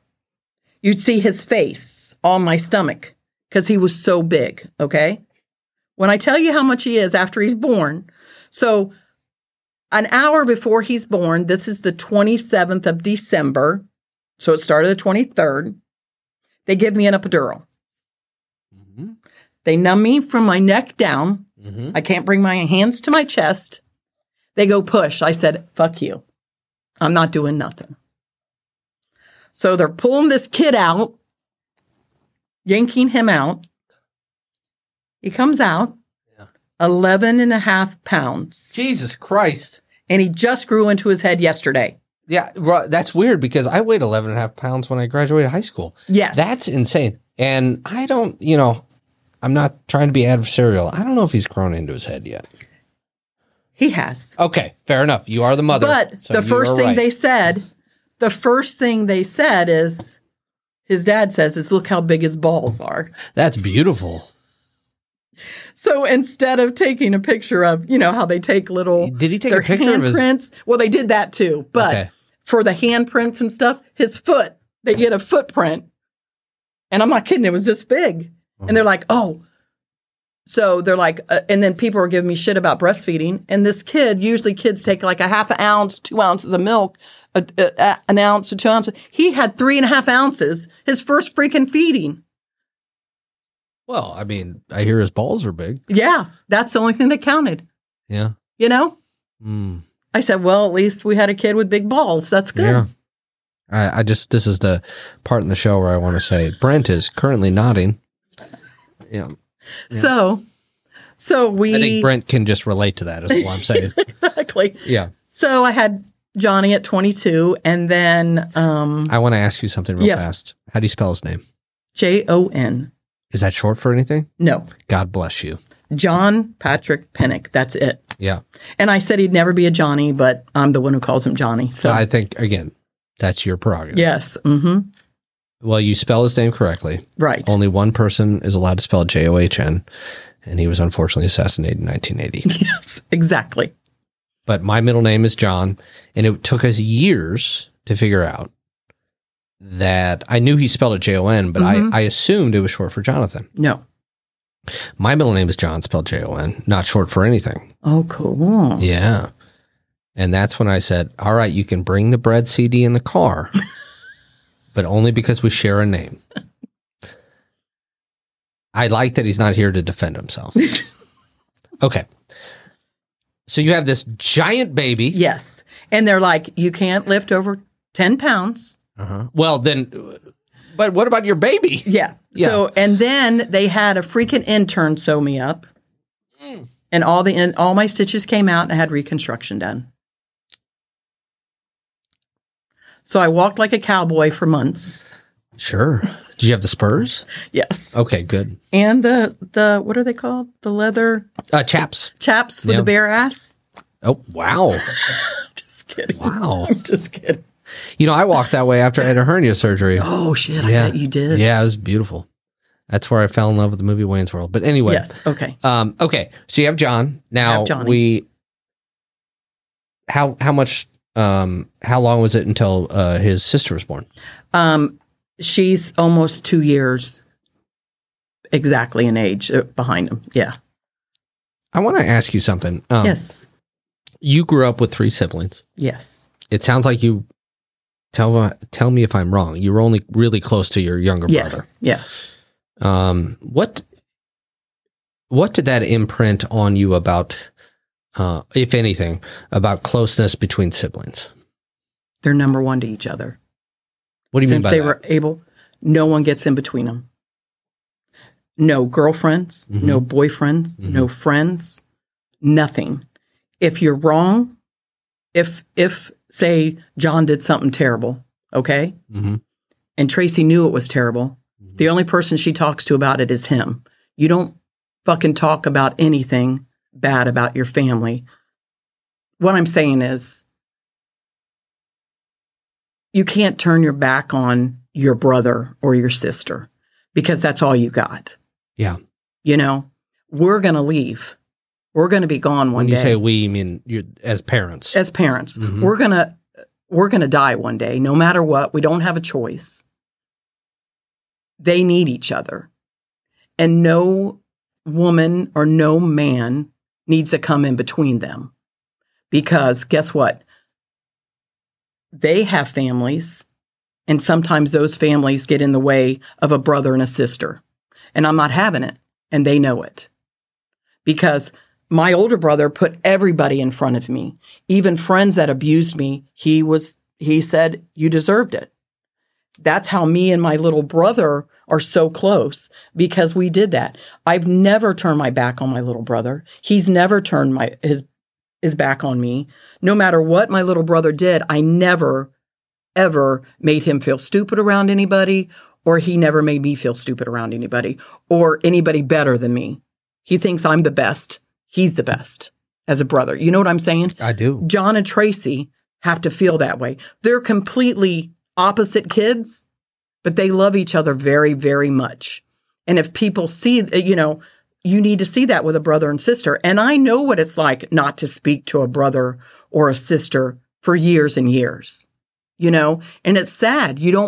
They're your blood. They're supposed to, that's the way it's supposed to be.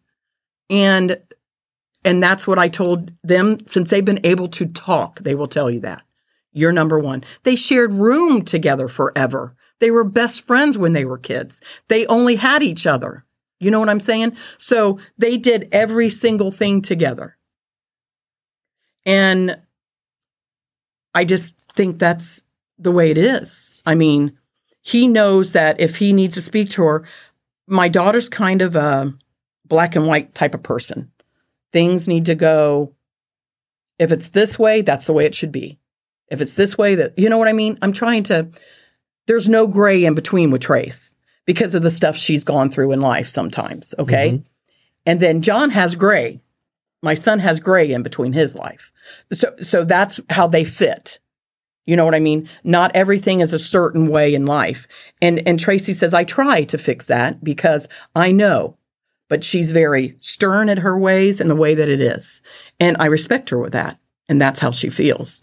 And she gets through life that way. And it's wonderful. She's the best caregiver. Takes care of everybody. She's the one that makes control, is in control. She's such a good caregiver that she sent me like 150 pens. Because one time John was over at my apartment and I was like, hey, John. And he's like, yeah. I'm like, I like to chew on pens. And then like a week and a half later, there's this fucking box of all these pens. The right black ink. I don't like the blue ink pens. And I'm asking so many people in my life, did you send me pens? A box of pens? They're like, what are you talking about? I figured it out. It's that type of thoughtfulness. And the reason I ask you, excuse me, because I've watched, again, I don't believe I've met Tracy in person, but I've spoken with her on the phone. Yes. I've texted with her, etc.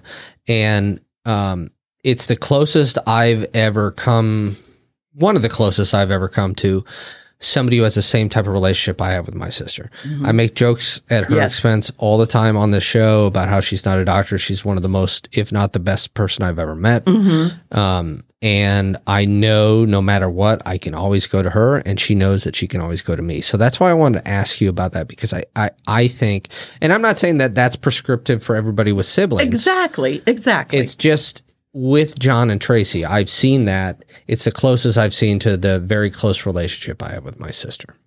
All right. So everything's going fine. And then at 40, we're working, we ran the restaurant, and then the kid, John, graduates from high school. Well, it pretty much happened, 04. John had graduated from high school, and then he was going to school in New York. And then we went to go see, right after he graduated, he got a show. And we went to go see the show in New York. And I got real sick. I couldn't breathe very well. I was just having some problems. I didn't understand what it was. All of a sudden, it was just really tough for me. And I was working about 60 hours in a restaurant and all kinds of stuff. So I go back to work, and all of a sudden I'm just feeling really, really bad. And I go to the hospital. I have pneumonia in both lungs. Jeez. So they fix that, but there's still a problem. And they're like, you're still very, very sick. And I'm like, okay. And you're like, I'm aware. Yeah. Mm-hmm. I'm still not feeling well. Yeah. And they said, you need a heart transplant. My heart transplant? Yeah, my heart was 3 times its size. Was your heart in the lungs with the... Really? Seriously? Yeah. Your heart was 3 times the size? Mm-hmm, 3 times its size. They said, you got to find a doctor and you need a heart transplant. How old are you? I am 43 at this time. And this is... So John's what, like 20-ish? 21? Probably?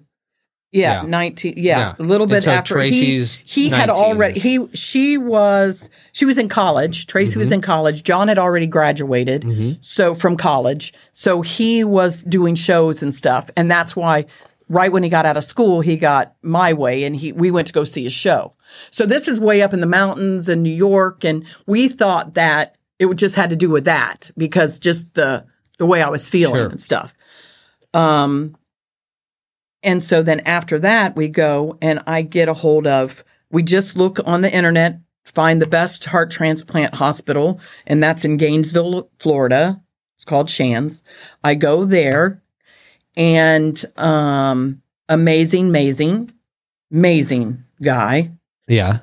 Dr. Randa, I will say that. He's saved my life for 17, 18 years.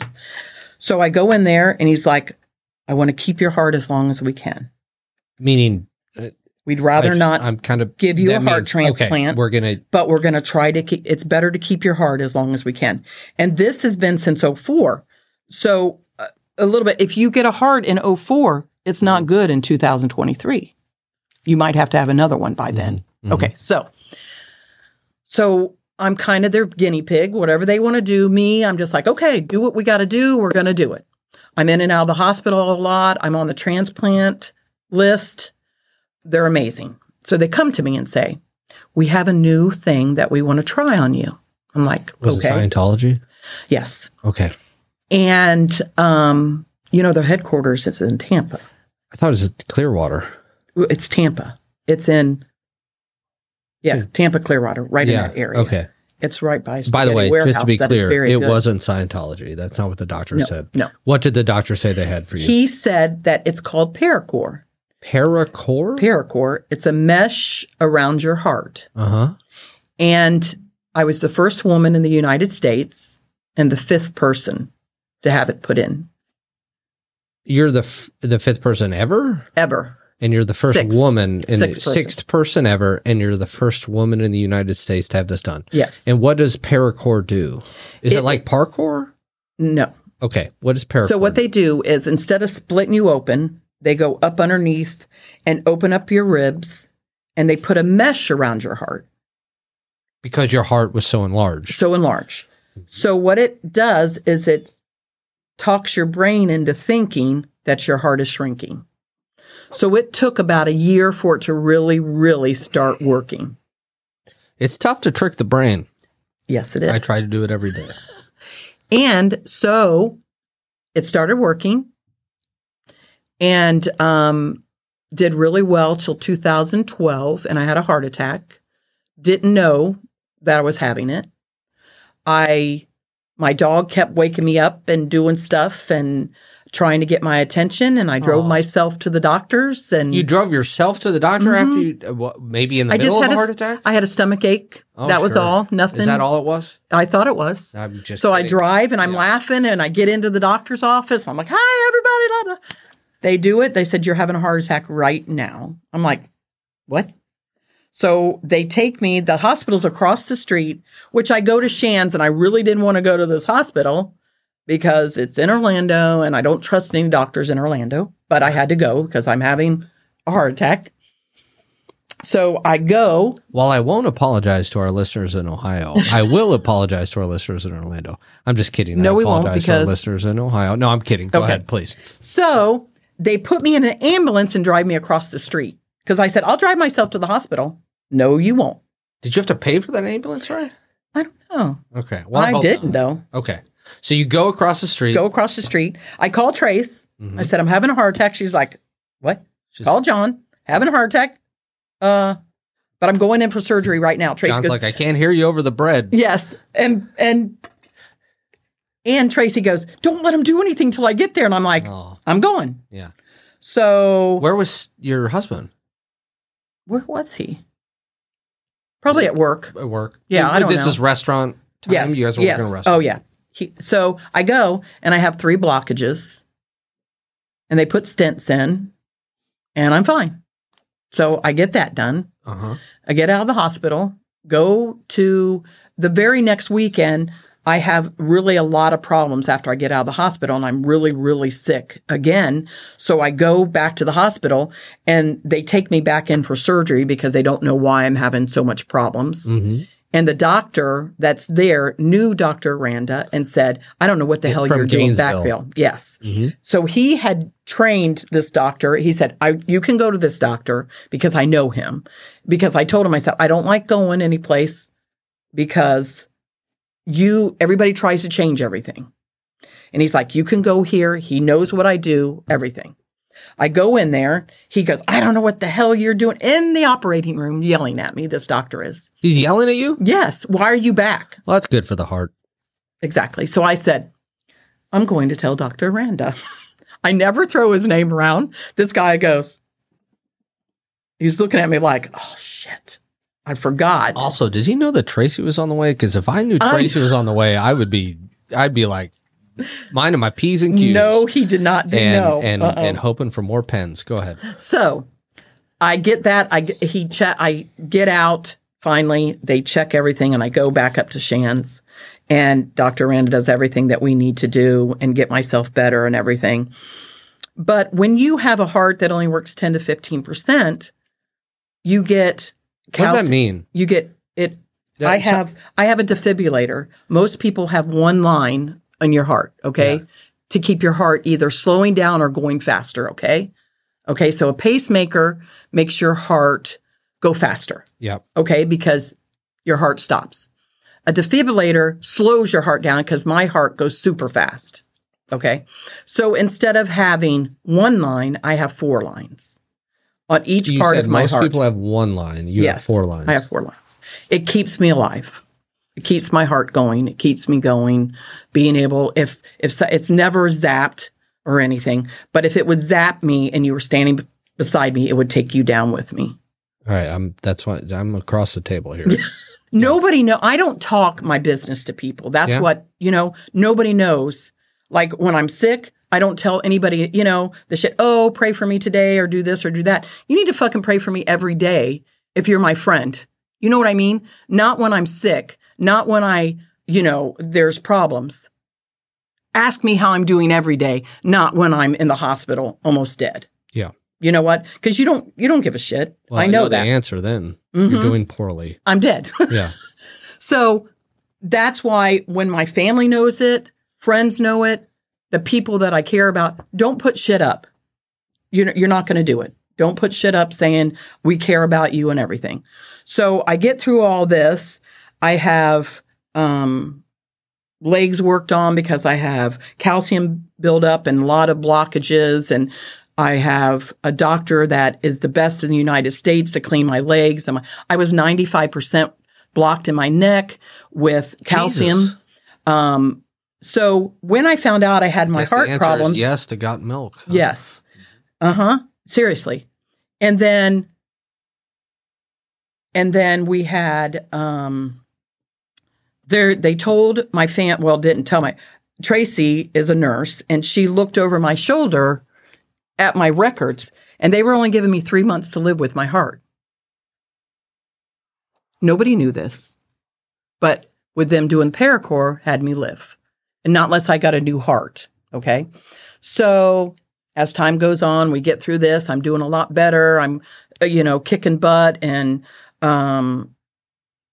nobody really even knew I was sick. I didn't talk about it. I don't talk about it. It took me 7 years to get my disability because I didn't look sick. I didn't act sick. I got turned down twice. The judge was like, with medical records? Well, you do it on your own because you don't want to have to pay lawyers a shitload of money. Finally, I got my lawyer, and the judge is like, what the hell's going on? Why aren't you getting this? You're the number one reason to get disability. And I said, I don't look sick. I don't act sick. And I told the judge, everybody told me not to dye my hair. Everybody told me to look sick. I've not done it. Even at my sickest have I laid on the couch and said, I wish I was dead. Okay? Or I'm going to die. Never has that ever come out of my mouth, no matter what I've gone through in my life. Never. Never. So we get through all this. I get my disability, all that. Okay. So for the last 4 months, I had gotten really bad with sugar, which I had no idea. And they said, sometimes that happens with your heart. You can have sugar problems and be a diabetic. So I got through that, and that screwed with me because that goes right for your heart. So then about 3.5 months ago, I'm watching my kids run marathons and do stuff. I had a backache. 3.5 months ago from right now. From right now. Okay. And so we went and I watched it, and I had a backache, and then I came back, just took a couple Tylenol. And with all my stuff with the heart, I hadn't got a colonoscopy. I'm 61. I didn't get a colonoscopy. They're like, oh, poop in a box, do this, do that, So I didn't do it. So Johnny had a hard time getting in town for his birthday and everything. And we always do this golfing, hit golf balls and have a great time. So we go and we're hitting golf balls and hanging out for about 3 hours. And I said to I said, I'm just going to run and go to the bathroom real quick and come out. Well, when I went to the bathroom, there was a mess load of blood. Mess load. And I'm like, what the hell? And I talked to Trace, and I said, Tracy, I took pictures, and she goes, you're going to emergency right now. So we go into the emergency. Nobody wants to touch me in this hospital because of my heart. Because 10 to 15%, they're worried about having surgery. They think I'm not going to wake up, the whole thing. Finally, they do the colonoscopy and they find the cancer. I'm a fucking mess because, of course, I'm putting John and Tracy through this. I should have gotten this taken care of, and I didn't. So, of course, my daughter's on the phone with Shands saying, my mom has cancer. We got to get this taken care of. They're not touching her here because they came in to say, we're going to do surgery tomorrow. She's like, you're not touching my mother. We go to Shands. This happened. I have a doctor's appointment with a specialist, 2.5 weeks, 2 weeks, 2 days. He schedules my surgery for the 17th of February. I go and have my surgery done. He removes everything. It's 2 to 3 stage. Mm-hmm. The cancer, you mean? Yes, 2 to 3 stage. It's a lot bigger than what they thought it was. It was a 6.5 hour surgery. He removes everything. Amazing doctor, Dr. Clark. And Dr. Reed. And we go, I'm supposed to be in there 14 days, intensive care. I was out in 5 days. You're out in 5 days? 5 days. 5 days.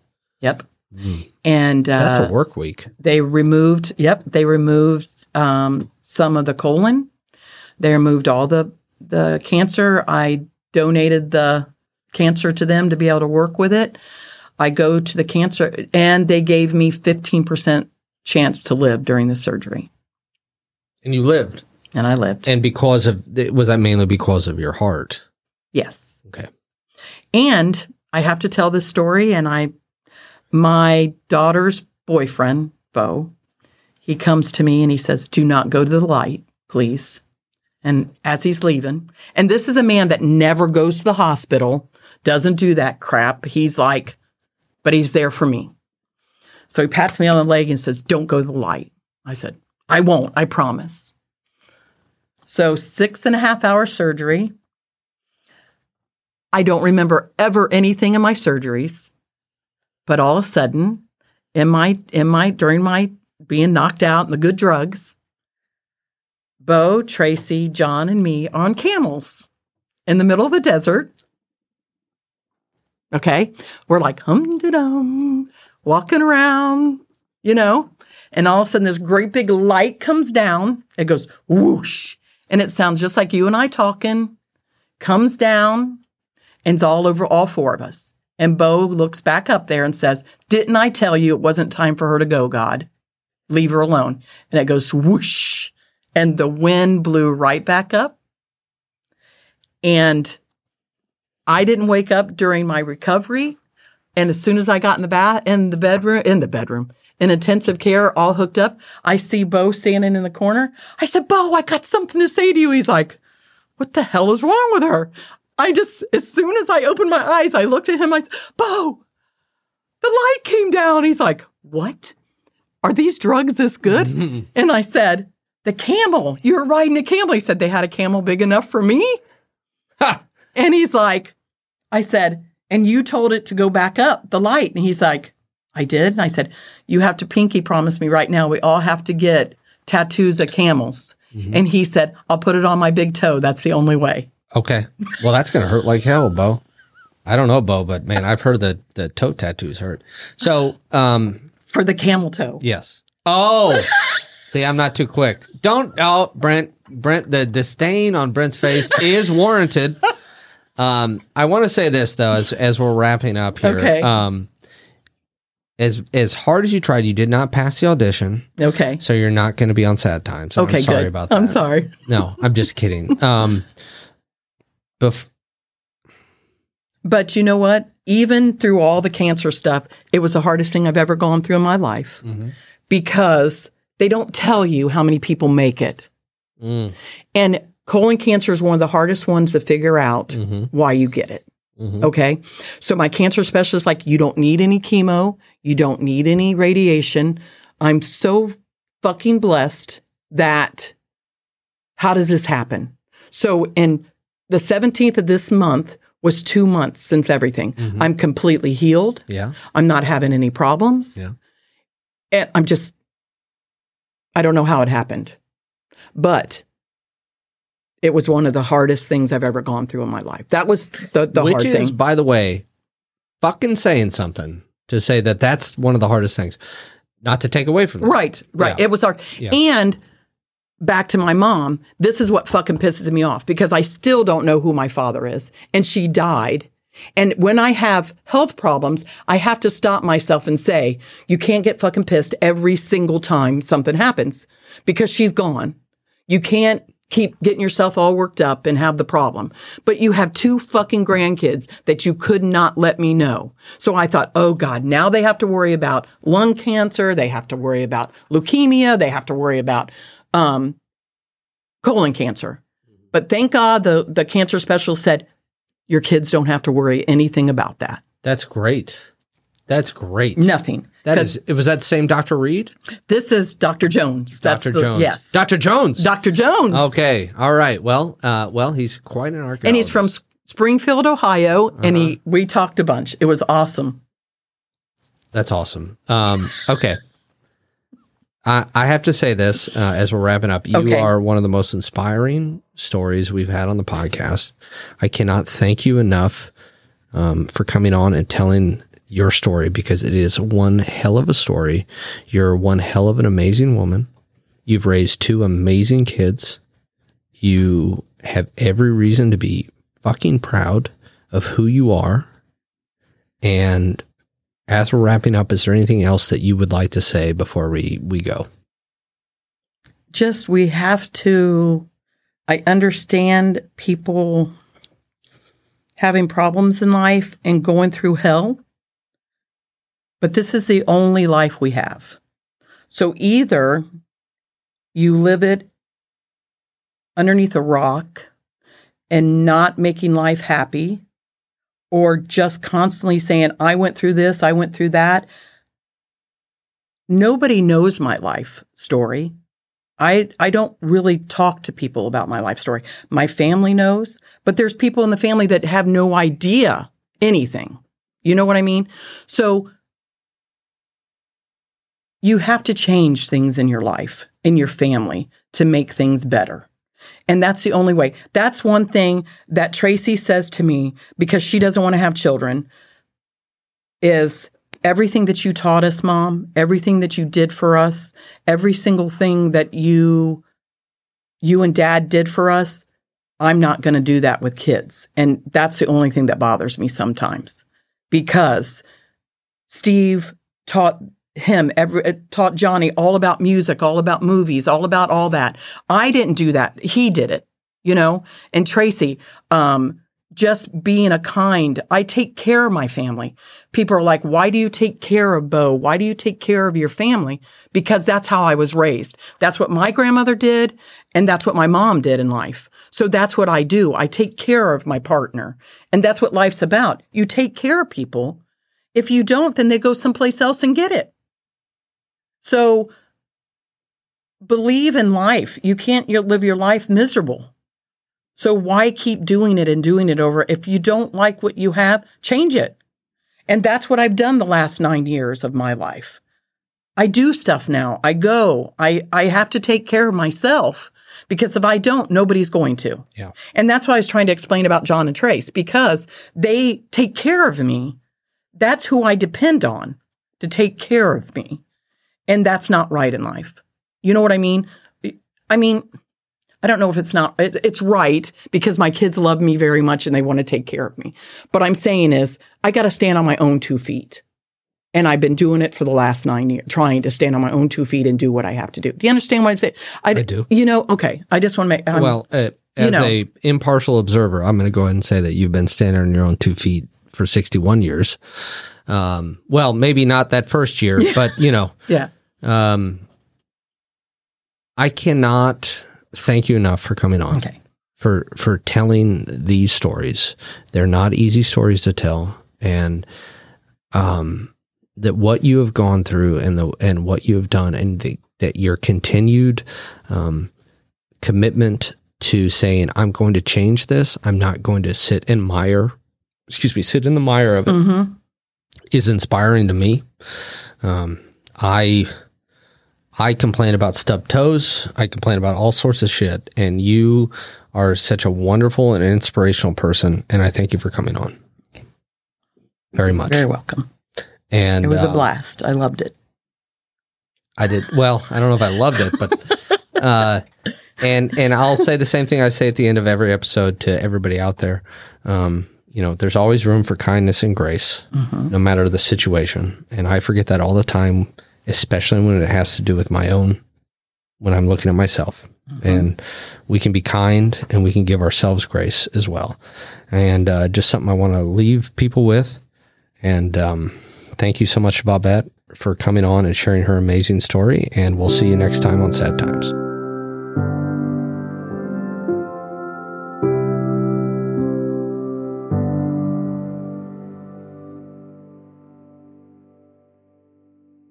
You've been listening to A Fourth Hand Joint.